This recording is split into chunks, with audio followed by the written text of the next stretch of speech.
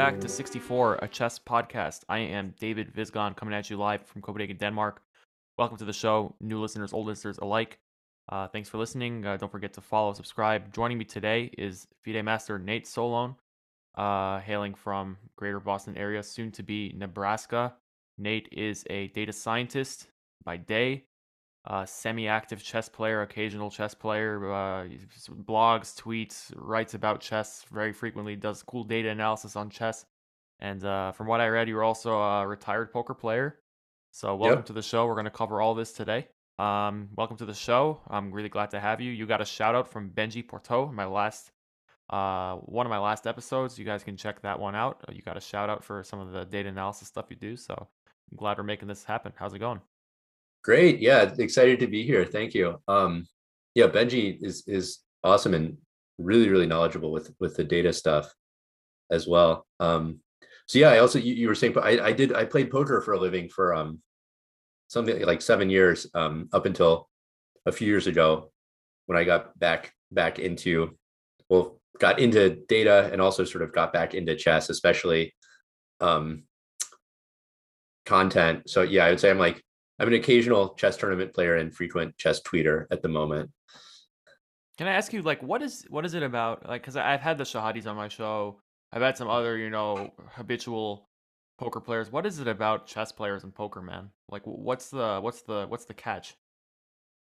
I mean, I think it's just games. Like there's a certain type of personality that's attracted or fascinated by games.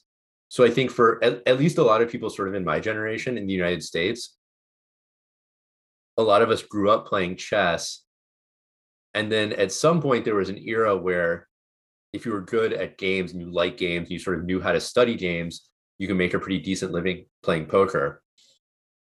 But why didn't you So, guys jump to like Magic the Gathering or something like that next? well, I've played a lot of Magic too, Oh, actually. there you go.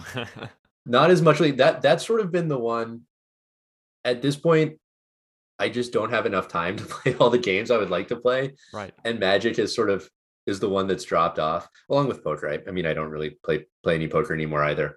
Um, but well, I think the money just wasn't as good in Magic. Basically, like poker actually for there was like this poker boom where a bunch of people were playing and most of them were not very good, and like it wasn't that hard to make a pretty decent living. To as far as I've never been like a really serious competitive Magic player, but at least from where I was sitting, it seemed like even the very best Magic players were struggling to make a living playing Magic. So I don't think the financial incentives were there in the same way. Right. And also, you have to, like, I mean, it is kind of like poker in one sense, but you do need to have, like, to keep, maining the same decks and, being at the top line. I mean, you got to spend a lot of money on that kind of stuff. Yeah, And just keeping up with the cards yeah, it's is an investment. ridiculous. Although honestly, if I still had all those cards, probably I think they're all worth much more now. So maybe that maybe just the cards appreciating would have been like the most profitable part of the whole thing. Yeah, they're like real life NFTs, Magic the Sort of, Gathering cards. or Yeah, maybe they'll be replaced by NFTs now. I don't know. I've heard it's a someone matter of speculating time. about that. Yeah. Yeah, I mean, I'm sure. I mean, it just makes too much sense. But yeah, to divert the conversation from NFTs, yeah, I guess let's get right into it. I think the interesting thing about like the stuff, so you have a Substack actually, zwishinsuk.substack.com, and I've been reading it for since the beginning of December since you made that the chess improvement 2022 one Oh about like yeah, I sort of did like a big kind of checklist. Yeah, if you're making your plan for the year. right, and I thought it was very wholesome. I think it was very like it was very accurate. Like I agreed with the philosophy. I mean, if you guys don't know what I'm talking about, the link will be in the description if you want to just pause the episode and listen to it or check it out later. Um, and now you came out with this thing a couple of days ago, which I thought was a really cool experiment. So you looked on Lichess. You selected, I think it was Rapid Games 2000 Elo or something on Lichess, and Yeah, you it was just the Blitz games actually, but I was sort of focusing on the opening. So right, it was yeah, Blitz, and you looked at the mainline Ruy Lopez. yeah, yeah. So my idea there, and I think this is like pretty characteristic of what I like to do. So I work as a data scientist, but I guess as often as not, I find myself arguing. Well, maybe arguing for like a more common sense approach to looking at data. So this is a good example of like it's not big data. There wasn't a ton of math involved, but it was more just like let's try to get a handle on something. So it came from, I wrote something previously a month or two ago about how I noticed that a lot of maybe beginning to intermediate club players seem to be really intimidated by mainline openings and sort of feel like it's not realistic for me to play a mainline, like a Roy Lopez or a Queen's Gambit, let's say, in my repertoire, because it's like it's too complicated, it's too much work. So I need to play some, sort of weirder, quirkier openings that are more manageable. So I wrote something saying like, I don't think that's really the case. I think wherever you're starting, like, I don't think you have to play main lines. I think like any opening that doesn't lose outright is basically fine. But I think definitely anyone can play main lines. And where that was coming from was just like from my own games, from like student games, from basically like any game of anyone that I could see. I just was never seeing this game where the players were ultra booked up and like played 20 moves of theory, knew the middle game, plans perfectly, played a perfect game and never gave you a chance. Like I've maybe occasionally seen a game play out like that at the grandmaster level, but even then very rarely, and like really never below the grandmaster level. So basically I had the feeling that like this fear is kind of unrealistic. So I kind of wrote I wrote about that, and then I heard back from several kind of intermediate club level players about like saying like, no, actually some of my opponents are super booked up. So this newer post was like a little experiment on that. I just set the settings on Lichess for like the 2000 rating bracket, and just whatever settings you set on Lichess, it'll show you like top, like most recent games that fit, and just from the starting position of the Roy Lopez, just e4, e5, knight f3, knight c6, bishop b5. From there, just like what are the 8 top latest games, and analyze them. And basically, I feel like I wasn't sure what would happen. Actually, I felt like in that rating bracket, maybe some people would be pretty booked up, but actually, it turned out that it was, you know, again, like really not following the accepted theory very much at all. The average the average number of like moves that you could consider theory that they followed was 6. So not 6 from the beginning of the Roy Lopez, but like 6 total. So Roy Lopez would like start at move 3. On average, they played like 3 more moves of theory and then sort of veered off.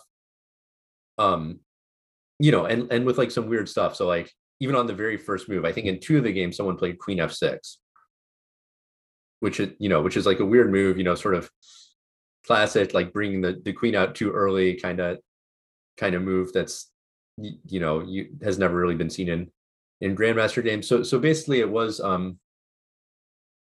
just from everything I've been able to see, including in that little sort of experiment.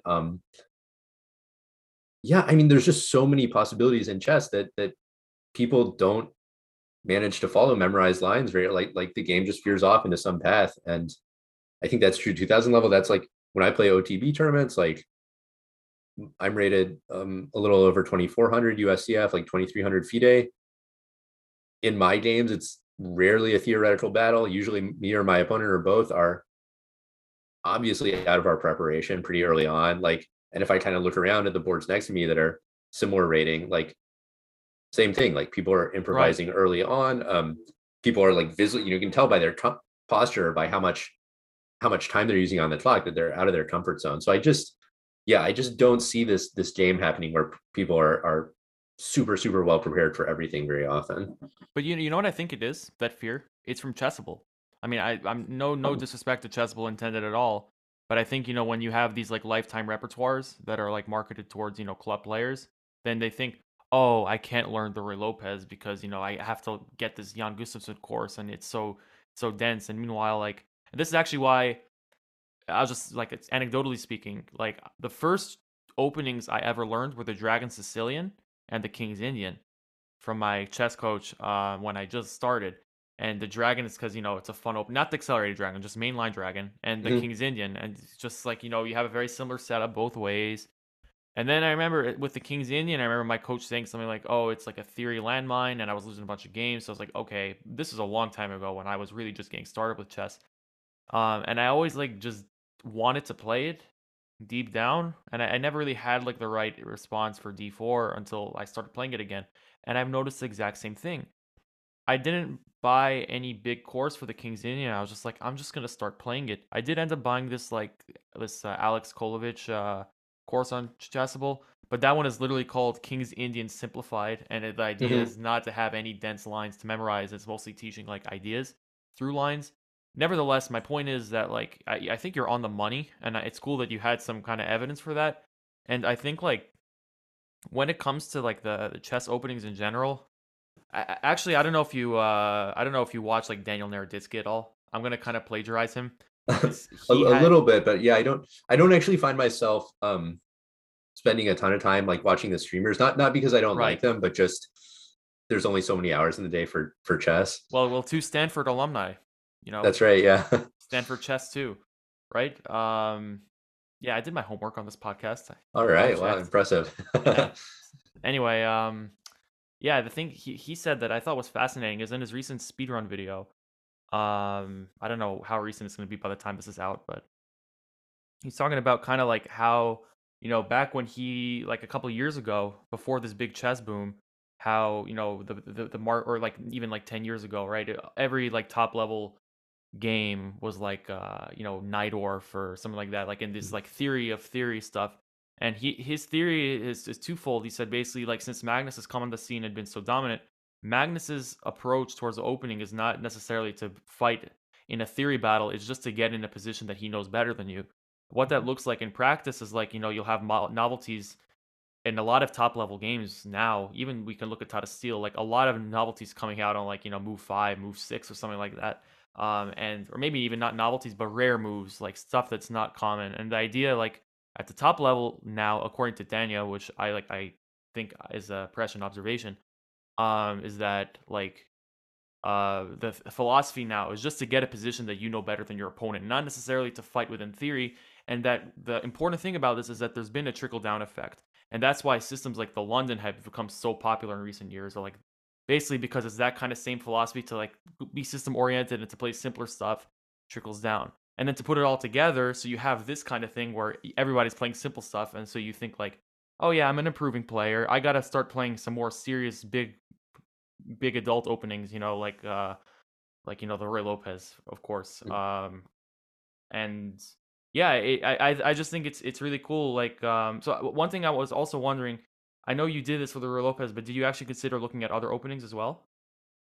I haven't done that specifically yet, but that would be interesting. And I mean, it is something you could sort of. I mean, I did it in a sort of like very like back of the envelope, like eyeball way, just like me personally looking at 8 games. But you can imagine doing it on a bigger scale with more openings. Um, yeah, just so to sort of talk about a few of the things you said. So one thing I should probably say is I am a consultant at Chessable, so just sort of like full disclosure. Um, but I mean, I think you clearly make a valid point about like these lines. Oh, and I love Lifetime. Chessable. We are Yeah, sponsored by Play Magnus Group as well. Aim mm, Chess, part of the family. I'm not I don't think that it's like it's a problem. Like I own like 6 lifetime repertoires. I'm yeah. not So no, but I think it's you're definitely right that it can be overwhelming, and I think for most players, just like reading a chessable course cover to cover, so to speak, like memorizing all 1,000 lines is not going to be an efficient way to use it. right.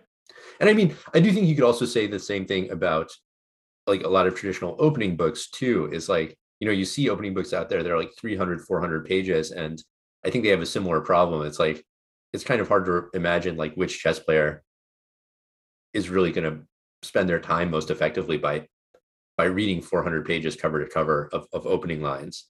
So I mean, what I like to do with chessable courses, like sort of my personal strategy is usually I'll go through the quick starter and I will actually like learn all those lines. But then I just like to start playing the opening in blitz games, and I'll use the rest of the course as more of a reference. And if I encounter a line on the someone plays something against me, I don't know how to respond, then I'll look it up in the course. So this is actually one of the things I'm working on at Chessable is like how can we help users like prioritize their study a little bit better so it feels more relevant, and they're able to focus on their time on the parts of the course that are most important and relevant for them. I Um, actually had an idea yeah. for this. I mean, I don't know who to talk to at Chess Bowl, but maybe we'll get this on the podcast. Because what if, I saw with Aim Chess that you can, like, full disclosure, like I said, I am sponsored by Aim Chess. Use code David30 to get 30% off your first month with Aim Chess. By the way, with that out of the way, with Aim Chess, you can, like, plug in your username on chess.com, Chess, Chess24, wherever you play, and get, like, all this data about yourself. If I'm Yeah. learning the Caro-Kann, right? Like, Mhm. if I'm learning the Caro-Kann and I'm doing this Caro-Kann, Erwin Lamy lifetime repertoires, like, it would be cool if, like, if you lost a game, that chess will be like, hey, you missed this move that's in your course, and then you Mhm. could prioritize that line. Yeah. That is actually no, that's like exactly the kind of things we're working on. I don't want to like promise anything too Yeah, specific of that's course, of not like course. definitely on the roadmap, but definitely those are absolutely like the lines we're thinking along. Um yeah, and then as far what you were saying about Daniel Naroditsky, like yeah, I think this is also like the influence of engines, which is that if you look at almost any opening position with uh like a modern engine, there's many moves that are just about as good as like the most common theoretical moves, or maybe a little worse, but not that much. Like I was, in the Caro-Kann, I was just looking at in the Panov variation. Yeah, it's probably like not good podcasting to go deep into some variation, but basically there's like a very famous common like tabia position in the Panov where traditionally black plays bishop g4, white plays queen b3, and there's like a very famous forcing line that basically leads to a draw if you really know what you're doing. But it's a pretty weird line. Like white can try many different things that you have to know how to respond to, and you're gonna have a hard time. Like white has many ways to force a draw, and if you mess something up, like it involves black's king running around the board. So if you mess something up, like you will lose very quickly. But what's weird about it is I was just looking at it, and bishop g4, I mean, it's going to depend on which stockfish you run and how long you let it run. But if you just open up stockfish on Lichess, bishop g4, the start of the line is not in its top 5 moves. Wow. So there's like the quote unquote book line. It's not bad according to the computer, but it's far from the only option. And I would like, from my perspective, as a practical, like as a non-chess professional, it's like wildly impractical. Like I would almost rather play any other move. Um, but I think that's actually pretty common. Like, just what is possible is kind of exploding. I think I think it kind of goes back to like opening books too. Like I don't know if you've been playing chess like long enough to remember like MCO, modern chess openings. Um, I only started playing chess in, like, 2019. yeah, so there used to be like it's not really, actually it might still be popular, but it used to be more sort of popular. There's this book, Modern Chess Opening. It was like this giant tome that was just like the idea was basically like all of opening theory in one book. And so it's just, every But page was like sort of this weird cryptic, just lines and lines and lines and lines. But that's just because of the limitations of writing the book like that. You have to choose which lines to include. And even though it's a very thick book, clearly it's a tiny minuscule fraction of like the possibilities that are legal in chess. So you have this small set of lines that are the quote unquote book lines, but like they're kind of random and arbitrary. It's just like whatever line someone chose to put in there. And if you check it with like modern computers, a lot of the lines will be wrong. But I think that like the limitation of like a book format gave people believe there's like literally a book line, and if you stray from that, you will just like lose the game on the spot. But right. it turns out chess doesn't work that way at all. Like in a lot of opening positions, there's like 4, 5, 6 playable moves. So if there's one line you think is the book line, your opponent plays something different, and you're expecting to win the game on the spot, you'll probably be disappointed a lot of the time because unless they made an outright blunder, like that's just sort of not how chess works. Yeah, it's no, but that's very true. I also like, and in general, I mean, I talked about this with my friends on the Chessbit podcast, but we were kind of talking something along these lines. How there's a lot of people. I think there's just like this energy into like that the new chess players or newer chess players are bringing, where they're trying really hard to improve, and I think part of that coin is, trying to really work hard on the so-called main lines. And I think it is really true that you don't really need that. I mean, if you just want to play an opening, if it's like, it's not as like the Grob or something, and you're not trying to play the Grob in like a serious game, like even the Grob. I mean, probably you could probably still get some nice wins into the You know, splits. I think that I mean you might be able to win with it. I would like almost everything is fine. I think once you get to the drop 1G4, it does it probably does lose by force. So I think that's like sort of like the border, or at least it's like if you just analyze it with a computer and play the normal moves for black, it's super bad news for white. But it's like you have to go that weird to get to something Yeah, just that's objectively quite bad. and so then it all comes to the beginning, which is like, the principles that people. Well, I saw some random YouTube comment about chess, or maybe it was like yeah, I think it was like about, you know the ideal way to study chess would be to just find the best line, right? That there's some line that solves chess, a theoretical thing. Maybe it's an e4, d4. I don't know. Maybe there's this one line where it's proven computers can play this again and again, that either chess is a draw, chess is a win, chess is a loss. That's like for white, etc., etc. Okay, you can't actually do that because, like you said, chess is way too deep, and so that's why we have our chess principles, right? Control the center, develop your pieces. That's like the common knowledge. And you save the calculation you need for the bursts where it's important. Tactics, the end game stuff. That's where it's gonna matter. And I just think it's important not to lose sight of that. There's a lot of focus on openings these days, but like I know from my experience, like learning chess, I think my openings were, because of Chessable, my openings were incredibly strong. I gained like over the pandemic probably like 300, 400 elo just from seriously working on openings. And then I found that my positional understanding, my endgame understanding, was at the level of like a 1200. And if I didn't get the exact position or a similar position from one of these opening books, like whether it was like a John Bartholomew Scandi or the Lifetime Repertoires Caro Kann, whatever books I was looking at, I would just be dead lost every time. So chess is, I guess, the moral of the story is chess is a hard game. Yeah, I think you can also you could kind of use the same argument to argue for a lot of different openings, because in some like ultimately objective sense, there's only three real chess evaluations, like winning for white, winning for black, or draw. All the other evaluations, even the computer ones like the Centipons, are kind of subjective in that sense. So probably, if I had to guess, I'd say like probably with perfect play, all the major openings are draws. Like the Ruy Lopez is a draw, the Italian's a draw, the French is a draw, Caro-Kann. Starting from all those positions, they're probably all draws. And you actually see that in like the computer tournaments, like the TCEC, where they have computers play against each other. They usually have them play from set starting positions in various openings.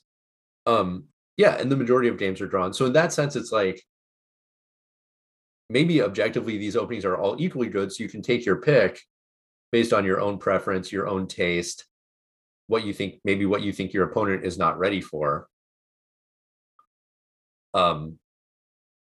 Yeah, so I think that like the traditional knowledge of like there's these very few openings that are better than everything else, that's probably not entirely backed up by sort of the underlying logic of chess. Right. And even like stuff with it. I mean, even when you watch, this is the other thing. I mean, but this is just like, chess in the age of computers. You're watching a game like Levy Rosman right now. He's trying to get his GM norm. And as of now, it seems like he's out of the race for this one, but now he's playing a strong GM like Nicholas Theodoru. As of right now, he's down a pawn. It's a drawn bishop endgame. Otherwise, there's Brooks on the board, but the Rooks will come off. As of me saying this, if maybe it's not a disaster. The engine says like minus 0.2. Now you go into the Lichess comments and it's everybody saying, "Oh, Levy sucks. This is dead lost." If you study chess end games to any degree, as long as the rooks come off the board, black can be down a pawn or whatever, up a pawn. If opposite color bishops, it's gonna end in a draw. So that's like the kind of, I think even the stuff with the engine evaluation, people are like, I don't want to play the King's Indian because the engine says that in my favorite line, it's like +1 for white. But what does that actually mean? It's like you said, the engine is in a way, unless there's like a forcing win, the engine is being like kind of subjective in a way. Like it's looking at all the lines and evaluating it that way. But unless there's like a forced tactical win at move 10, like it's not a dead loss. You just if you need to find that's where the active play and all that kind of chess comes in. Yeah. And to go back to something else you said about the King's Indian of like, just that it was what you wanted to play, um, and you liked it. Here's where I maybe go.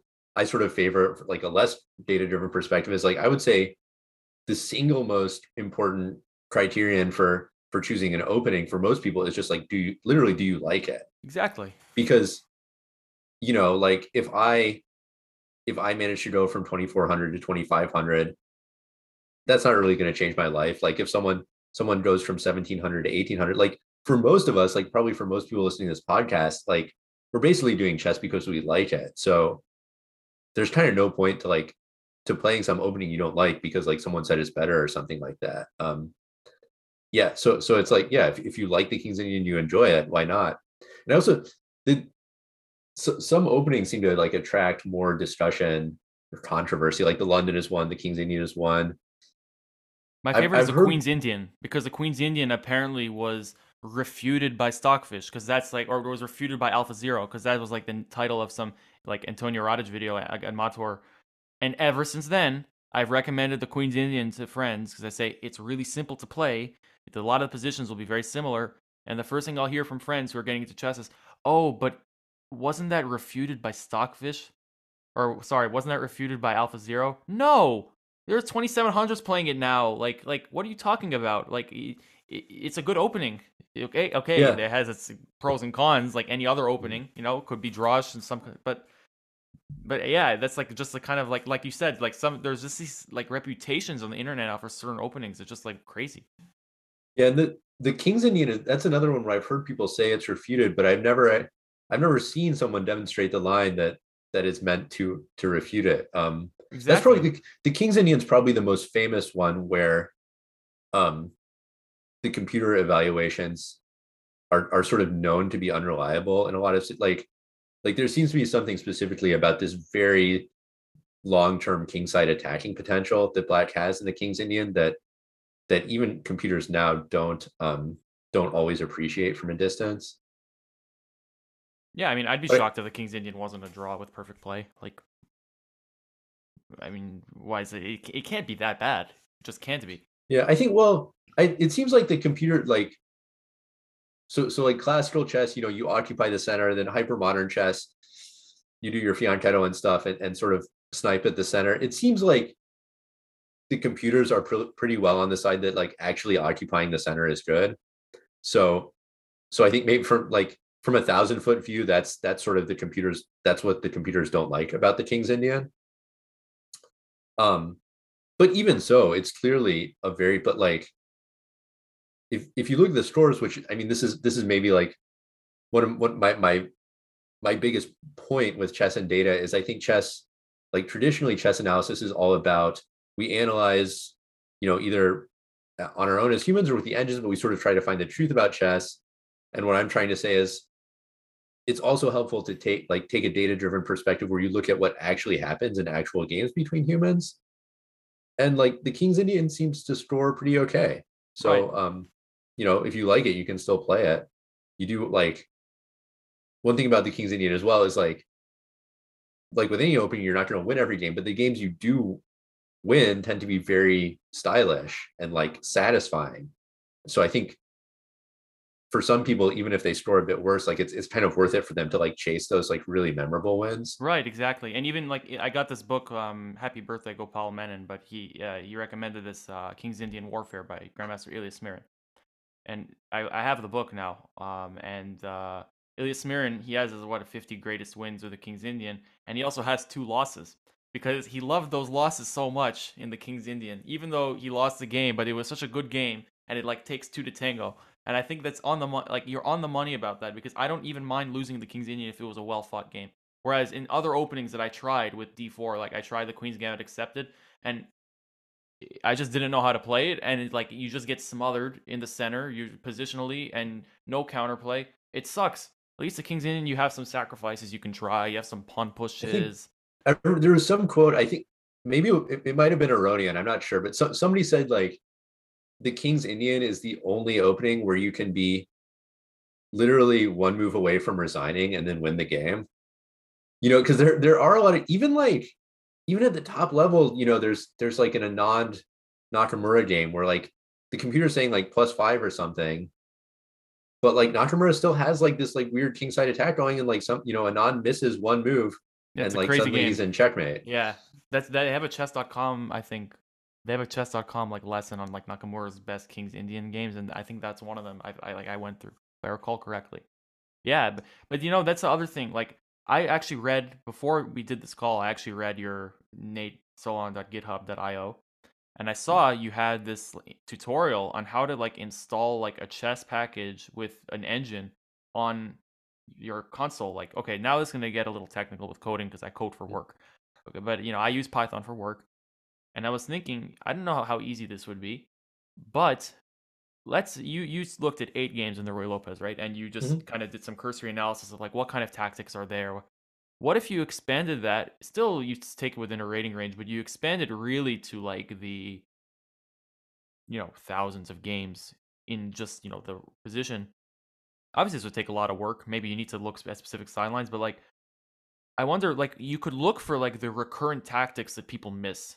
What are the moves that cause a big evaluation shift? For instance, just having like these huge like a CSV file of like all these results and the moves, I guess.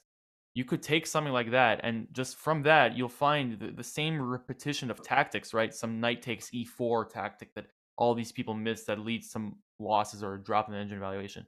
And then you take all those kinds of combinations in your specific opening and you teach those specific tactics. That's the thing that I think matters more when you're learning an opening. What are the tactics? What are the ideas? Opening specific tactics, like the most common Right.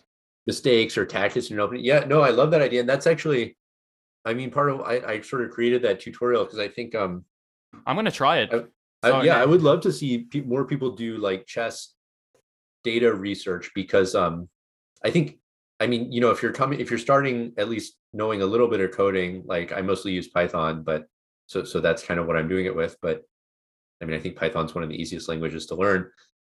I think chess is like actually a really fun and easy thing to work with. I mean, assuming you like chess and like you're a chess player and you're into it, but the data is readily available. Like you can get started like looking at things and exploring pretty easily. So yeah, definitely. I think there's one resource that's really cool is Lichess like gives away these monthly databases of like literally every game that's played on Lichess in a month. So they're actually huge. Like they're like, when you decompress these things, they're like over 200 gigabytes. So it's crazy. that might not be where you want to start, because at that point it's actually a little bit of a, you need to give some thought to how you like work with a file that big. So you don't have to start with that, but it's just interesting that like a resource like that is available. There's a chess player. I maybe it might have been Mikhail Tal like a long time ago, but or maybe someone from more recently. But I remember the one like when I got started with chess. There's some like famous chess player who used to like review like obviously like top level games, but he would also review like the club level games for ideas and just use them on his opponents because you would find interesting stuff. And that even in these databases, people say, "Oh, I don't need 1600 gameplay." But yeah, one of the funniest things to me was when they called like let's say game 1 of the World Chess Championship, this like novelty knight a5 that Magnus uncorked was actually played twice on Lichess like a year before. Like they're not really. I mean, they're novelties, sure, but somebody else had that idea, and somebody could have used that and say, hey, this isn't so bad. I mean, Magnus got a draw and like this crazy like sharp sideline Yeah. of the Roy Lopez. Yeah, I think this really gets to sort of the data and analytics perspective of, again, like traditional chess. Like, well, if you're sort of searching for the truth in chess, whatever that would be, I guess maybe you'd only want to look at top level games. But yeah, I'm really interested in like what works for players of all levels. Also, it's sort of more, I think it's more of a poker inspired perspective as well, of like, I'm playing, I'm interested in playing with and against players of all levels. Like what is actually happening? What's the meta game? And I think, yeah, I think there's probably, for most players, like analysis of games of players of all levels would really be helpful. Like I know, Dan Heisman is like one coach who does that, like analyzes a lot of club players' games. There's some books that do that, but maybe not as many as there should be, because I think for most people, like, Magnus Carlsen's games are probably not the best ones to learn from, because like at that super GM level, you get, they get into some position, and maybe, there's sort of like a standard plan A in that position, but both sides know that, so they're not going to be defeated by plan A. And like same for like plan B, C, like all the way up to Z. So like what you see when like Magnus plays like Nippon Miyachi is like both sides like doing some sort of like weird plan Z to sort of try to outmaneuver each other.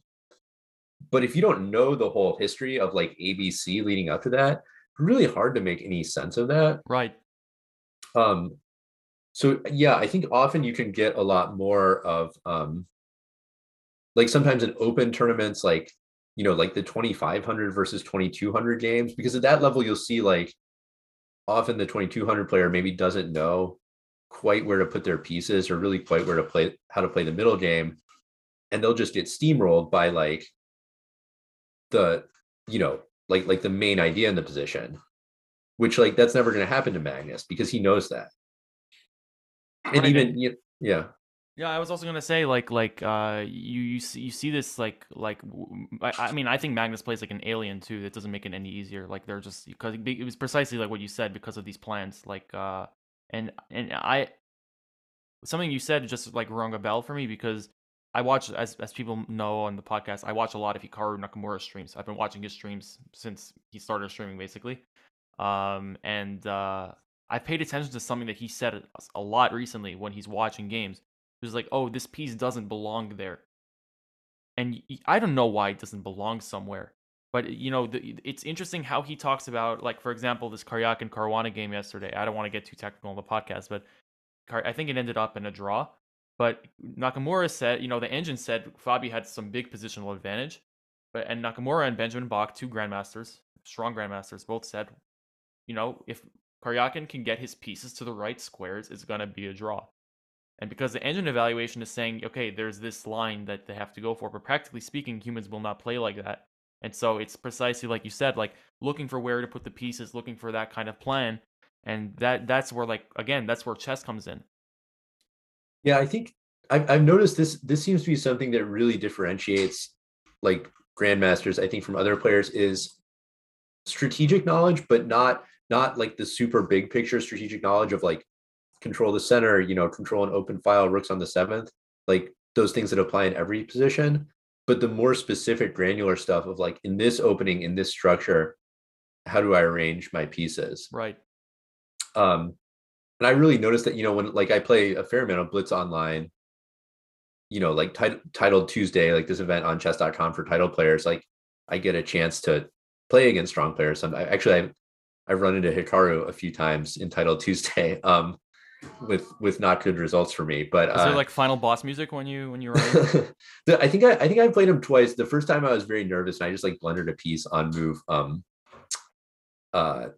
like move 10 or something. So the second time was a better game. Like it, got into the middle game, maneuvered a bit, but he was really playing a lot faster than me. So at some point I was like under a lot of pressure. What's your best finish in Title Tuesday, by the way? I think so it's 11 rounds. I think I might have gotten 8 points once, like somewhere between like 7 and 8 points. That's very good. But I mean, it's fun. Like I think it's fun to like play players you've heard of, and I think for players of all levels, it's definitely good to play players who are better than you, right? Because like, it's not just they're better than you. It's like there's a feeling that you can sense your opponent is aware of more, and it just forces you to play better, to sort of like play a little bit out of your comfort zone. So I think, I mean, obviously this is not. I want to do an experiment. I mean, I don't know if this is allowed, but like, if I could get like a titled player's account and say, some unnamed club player goes into Title Tuesday, how would I score? Could I even get a half a point? I mean, I would bet probably not. But I think it would be a fun experiment. And I also, that's the only reason why I want a title, is so I could play Title Tuesday, etc. Lichess titled arena, because it just seems like that's like you can really like yeah, I mean, how often do you get to play like a title player online? Like, I'm always looking for like some FM that I can like hunt down and try to play in a Yeah, rapid game. well, Like, I mean, I guess if you get your online blitz ratings high enough, then potentially all the time. I've started to get there actually. I've this year was the year I actually started to run into like the occasional CM NM, which is cool. It's really cool Mhm. because I mean it's it feels good. Actually, I have another story I was just remember, like I don't think I've told this on the podcast, but my coach, when I was home in New York last month, I was supposed to do a lesson with my coach, and I call him on Zoom, and he says, "David, I'm sorry, I'm playing Hikaru right now." So he matched with Hikaru on he matched with Hikaru on just like I guess in the Blitz pool, and then he played 2 games with Hikaru. He was completely winning in one, and then I remember hearing him talk about like my coach was talking about playing Hikaru, like, and meanwhile I'm sitting here with my popcorn watching Hikaru stream, and Hikaru's going like, "Oh, I shouldn't have allowed this, oh brother." I'm like seeing this, and so I'm getting like the two-person perspective, and then like my coach, he said something, and I've always noticed this about like Hikaru and other strong grandmasters. He's like, "How come I have a completely winning position in this blitz game, like +5 or whatever, and then Hikaru just finds every tricky move, accelerates on the clock. I mean, that's like crazy, crazy, crazy skill to have." And he lost both games, and then Hikaru said, "I can't play him more because I can't adopt him," and that was it.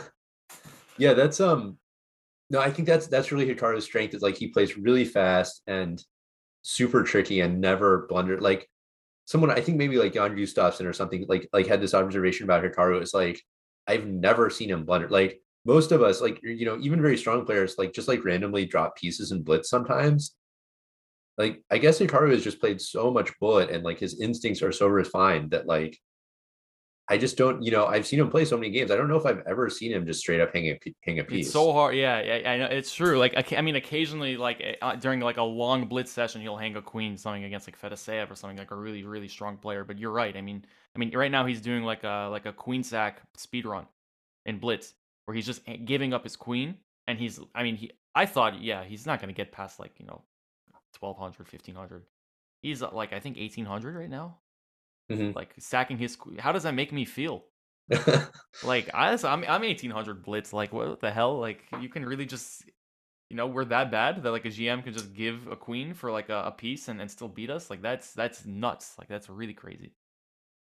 Yeah, I mean, maybe part of it, there's another a big thing I've noticed about when you start to play against like really stronger players, like especially GMs, is they're very, very resilient. So most players, I didn't sort of like realize this until I started playing stronger players, but then with that perspective, you start to realize that like at lower levels, you don't necessarily have to like show a lot of technique to win a winning game because many players will sort of beat themselves. Like once you have a big advantage, they'll sort of collapse or lash out.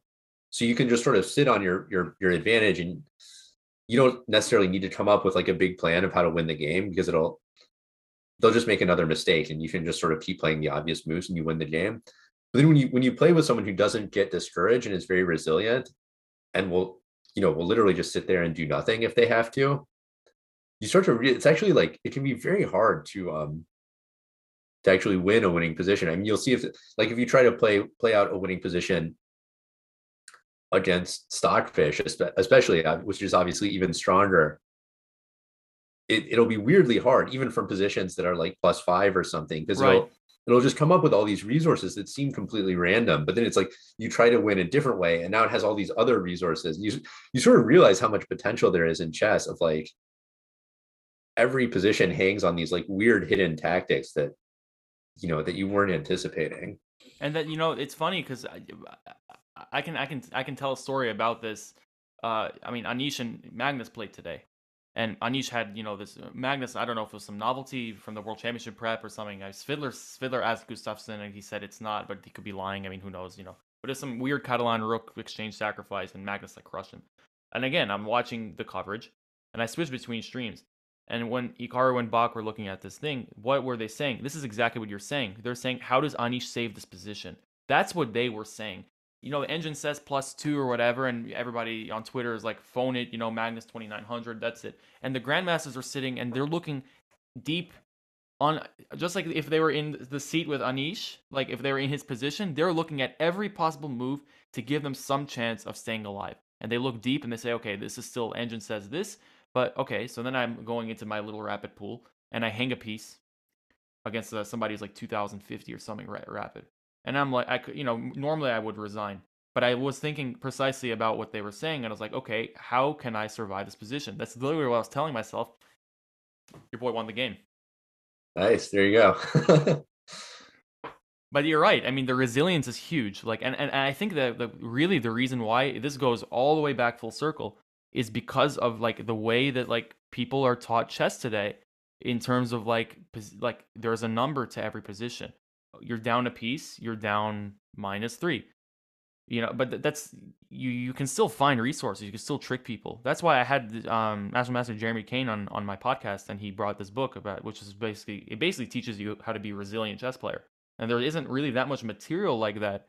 So I really like the book. I actually I'm almost done with the book. Like I've been doing a couple of exercises every day from that, and it teaches you just to find resources, like in lost positions and drawn positions that are tough. Like that's a good skill to have. And that's kind of another thing that it's important to work on, but like where do you even train that? Yeah, I think I don't actually. I just talked to Jeremy recently too. Yeah, so like yeah, he's an awesome blitz player. I think there's another one. There's maybe like a David Smurden book about swindles, which a lot of people liked. But yeah, probably not as many far more chess resources about trying to build, like seeing tactical opportunities. Not as many about yeah, like just sort of resilience, fighting back, like how to, because when you get into someone how to trick someone, that's not, the computer won't really tell you that, because now you're into sort of subjective human psychology, what people can see. Not a lot of resources about like tricks and traps. That's more, Right. you kind of get that from just from playing chess. And even if you look at a computer, like I also, again, I had a game yesterday where I was up like a rook and something, and when I was analyzing the game, I found that there was two lines from my opponent. Like he had some back range checkmate, and he had basically two moves that prevent force mate. And one of them is just like the engine says -17 or whatever, and you just play on. What he chose was, I thought, was correct. Basically, the engine evaluation is like -60, like dead lost, you lose all your pieces, but only if I had to find 3 only moves in a row. So what are you gonna pick? But that you don't see that if you're just looking at the engine. But meanwhile, like yeah, you need to find 3 only moves in a row. Which, okay, they weren't that hard for me, but still, I mean that's the kind of move you have to play. Practically speaking, it's not about the engine number. It's kind of about what gives you chances to win. Because chess, you want to win games. You don't. Again, I had this on my podcast episode with the Chess Pit podcast. Chess, why you play chess, like it's fun to win. It's not just about the rating. Rating could be anything, but you could start with the 3,000 rating and hop in the blitz pool and lose every single game, and that's not going to feel good. So it's all about winning games. So how do you win games? Yeah, and I mean, there's a lot of ways that the engine, I mean, the engines, or at least Stockfish, the engines we have now, are really completely built from the bottom up to be strong chess players, to ultimately produce strong chess moves. They're really not built to like explain themselves to humans. Yeah. Right. So this is one of the biggest ways, is whether there's one extremely narrow path to evaluation, or like any move will do, it doesn't affect their evaluation is completely based on their main line. So it doesn't tell you anything about the practical. And that's something that I think, like, that this stuff with Python could help, because you can imagine a world where you can kind of statistically weight different lines and say, okay, what's like a blunder probability, Yeah, I think this is an idea I think a few people have had, is like, maybe you look at like the standard deviation of the evaluations of the lines, or you look at how many options, like how close the next best options are to the best move. It gets a little bit tricky because you could have a position with like a forced recapture where there's only one good move and all the other moves are much worse, but it's a recapture, so it's obvious. So you're going to play that. So it's like it's a little more nuanced in that you're maybe looking for positions where there's a narrow path to maintain the evaluation and it's non-obvious. Um, but definitely there are like some, you could think of some possibilities to try to achieve that. Right. Yeah, no, I think it feels like you're like a kindred spirit in a way, because I really like yeah, I study astronomy, and astronomy is, astrophysics especially is like well, I guess both. Astronomy is more like observations, astrophysics is more like the math, but nevertheless, both of them have in the computer age have become purely data science, like 90% data science. So all the work I do is basically data science. I work with big data. And so I've always like trying to think like how can you take that and like apply it to chess, because I mean it seems like, like you were saying before, the traditional approach to analyzing chess is, open some games, look for the instructive moments, but you can kind of speed it up if you have these big samples of chess games, or even the way we evaluate chess positions. I think there's work that could be done in that regard. Even like Team Magnus, when they pick openings, I was reading like this has started with Anand, but like with Team Anand with Peter Heine Nielsen, like one of the things that he pioneered, I don't know if he like pioneered exactly, but at least on the world championship level, was like looking for lines to play and to prepare that are like, your opponent needs to find only moves or difficult moves. Like that matters. And that was stuff that they could do with computers that was a lot harder before then. So it's definitely possible. Yeah, I think well, like one great resource that I don't know if everyone knows about is like the Lichess Opening Explorer. They actually just added some settings to that, so now you can do master games, Lichess games, or your own games. Or others So that too, to yeah, prepare for people. yeah, that's an interesting one to play around with, like setting the different rating ranges, and you do find if you just play around with that and adjust the rating ranges, like the most common moves and which moves are successful, you'll see scenarios where they change drastically at different rating levels. Yeah, like what Uh, openings are popular too. That's also mhm. really, really cool to look at how, Yeah, things like the Scandinavian are so much more popular at the lower levels, and then that's people actually don't play I, it. I I've also become a like I've gotten really into like astrophysics podcasts lately. So yeah, maybe it's a different time. Maybe you'll have to tell me more about that. But yeah, I mean like Sean Carroll's podcast and like a few other ones. Actually, I haven't actually. I don't think I've ever listened to an astronomy podcast. I had to make a podcast episode for a class at Wesleyan, but that was it. And I made it about astronomy. You guys can search it up. You can find it in the deep dark corners of SoundCloud. I'm never sharing that with the public. I mean, if you wanna find it and learn about how to become an astronomer in college, you can search that up. It's somewhere on the internet. Shout out Mason. Mason and I recorded that, but yeah, I don't I but I think like that is what I really enjoy about astronomy, actually, because I was never that good at physics, and I was actually never that good at computer science, but I like the idea of being, able to use both. And so you can kind of do like this it's a nice blend of math and computer science, at least in the specific field that I'm working in right now.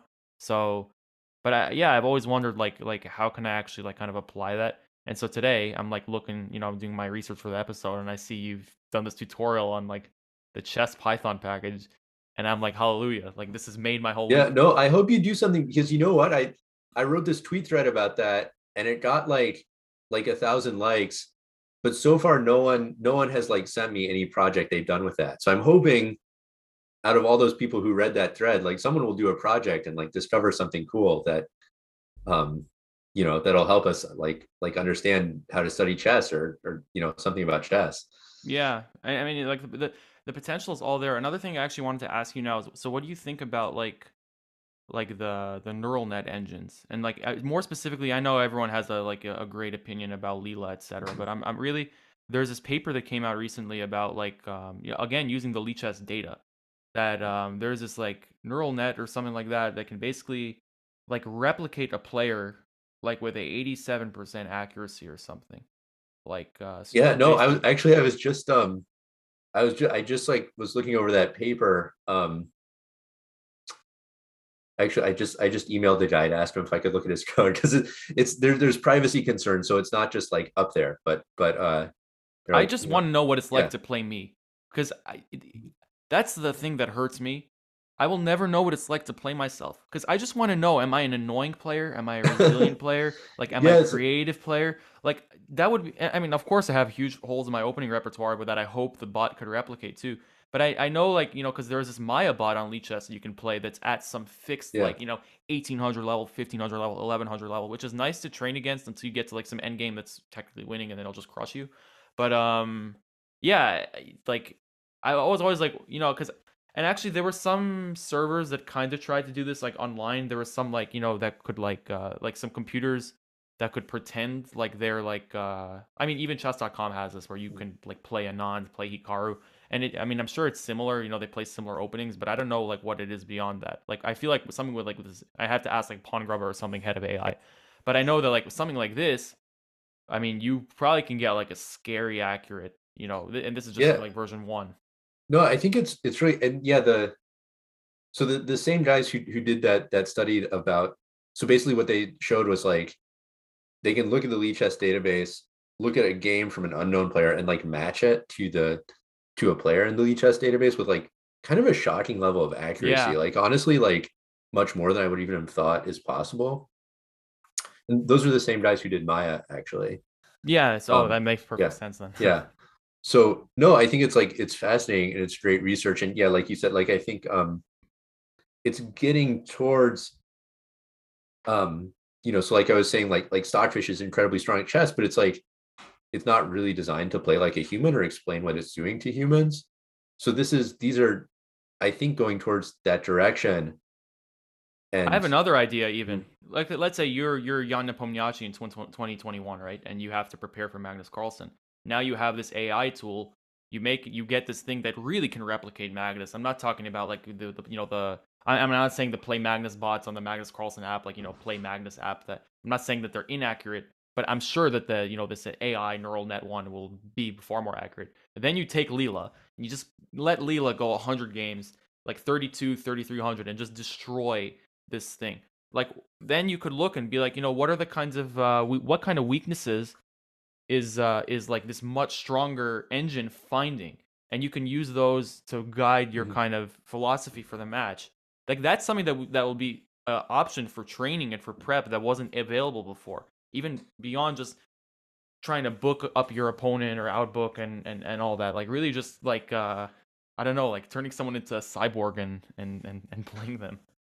Yeah, absolutely. So yeah, I think we've sort of only scratched the surface so far. Although who knows what I mean, there were some reports that like Nepomniachtchi's team was working with like these Russian tech giants. So maybe who knows what they're already doing. Um, but yeah, like creating bots that are like more satisfying to play against, like right, like so what the Maya bots do, maybe people who are listening might not be familiar with this, is like, well, I guess big picture I would say, like, yeah, like neural nets are like super exciting, like real deal, not just because they play strongly, but because how they play strongly is really interesting, and that they learn it just by playing themselves, not with human knowledge. Right. And it's more um satisfying than like a regular robot. Like if you play right, Stockfish level 2 and it has programmed to hang pieces, or it's programmed to have blunders, whereas yeah, there's a kind of strength, real art, like not non-artificial strength to like Maya bot, for example. yeah. So the difference between Maya and something like Leela Zero is Leela Zero, which is similar to Alpha Zero. They both learn entirely by playing themselves. So then they sort of scaffold up and get really strong that way. Um, Maya is also a neural net, but it learns by trying to copy human games. So like Leela has never seen a human game; it's only playing itself. Maya is trained on this, corpus of human games that it's trying to copy. So what you end up, so like previous generations of computers, to make them weaker, they did things that are very artificial and unsatisfying. Like it's just like every few moves, it just like randomly makes a blunder or something, Right. which doesn't feel like how humans play. Um, yeah, Maya subjectively does feel more human like, and you can actually, I was doing some analysis of one of those Lichess monthly databases, and I saw like one player in the database had played like 19,000 games in a month, and I was like, what the hell is this? but it turned out it was the Maya bot. So that makes sense. They're actually really popular. And there's another one I was just playing with too, which is it's called Lazy Bot. It's another bot account on Lichess. What that one is it's Leela, but with only the evaluation function. So Leela has like an evaluation module and a search module. LazyBot is just the evaluation model. So it's applying the evaluation function to the current position, but essentially it's not calculating at all. Which actually is not bad for humans, because sometimes like some positions with human games are like computer will like flip flop flop and not really understand it until you actually play the line out. Yeah, and it's actually it's like 2,500 blitz, so it's not easy to beat at all. But it's probably not but you can beat it though, actually. Sometimes, yeah, because basically like it will like positionally it's pretty good. It'll play like sort of like the intuitive move that looks good, but it'll just blunder some tactics. So that's another interesting one to play with. And yeah, and they tend to feel like a lot more human. Which is actually, I should probably mention too, I'm starting a book project which is really related to this, which is going to be about evaluating chess positions. So if you think about dividing chess in this way between calculation and evaluation, which is how chess engines work, and kind of how humans work too, we've got like a million books about calculation, but very few about evaluating positions. So basically the big picture idea for the book is like a workbook on how to evaluate positions. Yeah, actually, this is something I wanted to just suggest to the listeners. There's Tata Steel going on right now. Something that I've decided to do every day because I can't really follow. But what I've decided is at some random point between in European time, 2 p.m. and 4 p.m., I'm just gonna open the Tata Steel games, turn the engine off, and just say who's better, and that's it. Just as an exercise, like just to actually, like you said, in terms of just evaluating positions, like what does every side have, and look at it from that perspective, like into super strong games, and then try to decide who's gonna win. It's probably gonna be draws most of the time, but I predicted it correctly today, so although it wasn't that hard to predict today, I should say. Yeah, I think that's a great exercise. It's weird too. If you look at the engine, it's with the engine on, it seems like everything's obvious. But if you turn off if you look without the engine on, it's almost never obvious. Right, and that's exactly my point. Like how how having the engine is good like when you're watching chess too. It's good for that, but in terms of studying chess, it really doesn't mean that much. Like longtime listeners know I created this disgusting I basically I created this like gambit line against the French back when I was an E4 player. It's like E4, E6, B3, and then after D5, you fianchetto the bishop. After D takes, you just develop. There's even a line I created with like some really early G4 like double pawn sacrifice, and I had a scary nice score with it because it was just some line I created, and okay, I lost really badly too. It was not a sound by any means, but the evaluation doesn't mean anything because if you know the position, that's what matters more. Just to take a full circle, like even going back to what we were saying about openings. If you understand the openings, the ideas in your opening, it doesn't matter if it's mainline or not. Yeah, I've noticed a lot of players seem to do well when they do their own opening research, even if it's not entirely objectively correct. It seems like if it's your own research, you remember it well, and like I don't know, you're excited to play it. That's my like, secret. You sort of go back in the lab and then you get to bring out this crazy like Frankenstein that you've created. And somehow it seems like it's a lot of fun for one thing, but it seems like often it works well for a lot of players too. I can tell you like the kind of stuff I cook up in my opening lab. I mean that's like what most of the chess work I do because I know I'm never gonna be like a super strong player, right? But I can at least create interesting ideas with my Lichess opening book, which like you said is an unbelievable resource. Like the fact that it is free especially and more detailed than like the chess.com one, for example, which you have to pay to use. That's just like remarkable, really remarkable. Like it's a like that's what you always got to show off to Lichess for that. But man, I mean, I've you find some crazy openings that people try, and you can keep building on that and take it out into your blitz games, and you just train wreck somebody, get train wrecked, say what went wrong, go back. It's a lot of fun. it's a cool way to play chess, and you can't really do that with like over the board, where like you only have a couple of games a Mm. month. But when you're playing Although Blitz, then you can take that repertoire that you've built up from 100 of Blitz games and then sort of like bring that into at that point it's sort of battle tested and you've patched up a lot of the holes that right? that might be exposed, and you've got that experience of I think when you're learning and opening, that experience of playing out the middle game is just as valuable as like knowing the first few moves. And that's like what you were saying, a quick starter guide on Chessable and then just playing a bunch of blitz games with it. That's like the best way to actually learn how to play an opening, because if you're playing it really badly, you're getting punished immediately. And then if you're finding that, oh, my pieces aren't in the right places, that stuff you can all train, like just from learning lines and stuff. And if you're getting good results, then hey, you kind of understand what's going on. So I mean, shout out to, I mean, JJ Lang, who I had on my podcast, also, Nebraska. You're going to supplant as best Nebraskan player soon. Yeah, we're Maybe I trashing think yeah. There's trashing there's a, Jalen. there's some other strong chess players out there. I don't know who all is active, but Yeah. yeah, Well, I'm I'm looking just forward to slandering hanging out JJ with on the with podcast. JJ. Yeah. Twitter Got married Twitter recently. Twitter chess Congratulations. friends. Exactly. Yeah. But JJ was saying something that's very similar about, like, like, oh, the opening just doesn't matter. Like your rating is not going to drop dramatically if you like switch opening or whatever.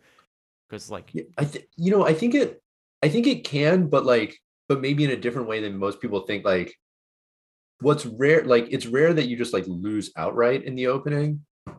But what I think does matter a lot is like comfort level, confidence, knowing where your pieces go.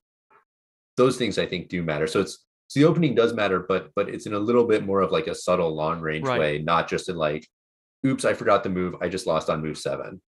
Like that doesn't happen that often, but right. knowing how to play the opening in a broader sense does matter. So the last question I want to ask you is, I guess, like, just like, do you think that, like, even your average, like, player, like, guess what I'm talking about is more in terms of like how accessible this data science stuff is, right? Not everybody's gonna be able to just open up their console on their MacBook and start you know homebrewing some stuff, like, Yeah. wget, et cetera, et cetera. Like, I guess, like, if somebody like wants to get started with this like chess data science stuff, like, where do you think they should look?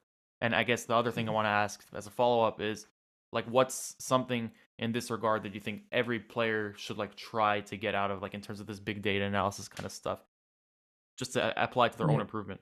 So I think, yeah, like I think as far as like um out of the box tools, like aim chess is trying to do this clearly. And I think like a lot of what they're doing is great. Like they just did this annual report that's kind of fun to look at. Yeah, the yearly um recap.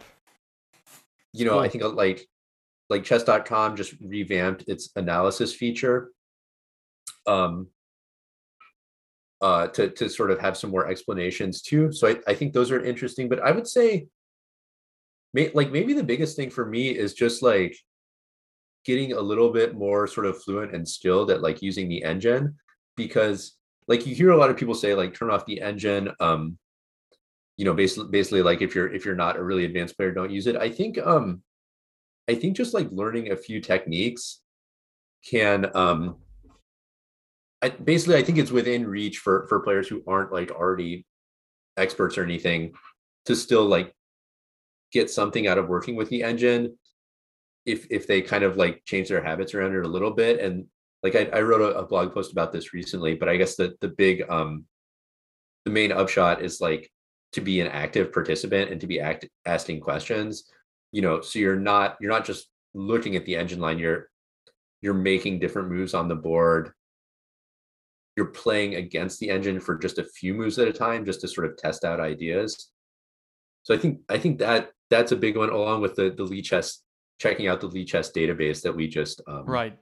mentioned. Like looking at those stats can be really interesting as well. So I think that's another one that you can do with just you don't have to know how to program. You can just adjust the settings in that interface and see some Yeah. interesting stuff. But yeah, I should probably run because I got to go pack up a few more things Yeah, to that's to okay. move Well, tomorrow. so you're But going to Nebraska. Safe yep, travels. thank you. Yeah, thanks everybody for listening to this episode of 64 Chess Podcast. I had a blast nerding about data analysis today and whatnot. Um, still learning a lot too. But it's really something I'm very passionate about. So this was very cool. Hope to have you Yeah, back. Best of luck with the move, and thanks to my patron Paul Harbright, my platinum patron, for supporting the podcast. Appreciate it very much. Check out patreon.com/64podcast if you'd like to support the pod financially. Thanks to Aim Chess for sponsoring me. Don't forget to use code David30 for 30% off your first month of Aim Chess. Thanks for listening, guys. Have a good one.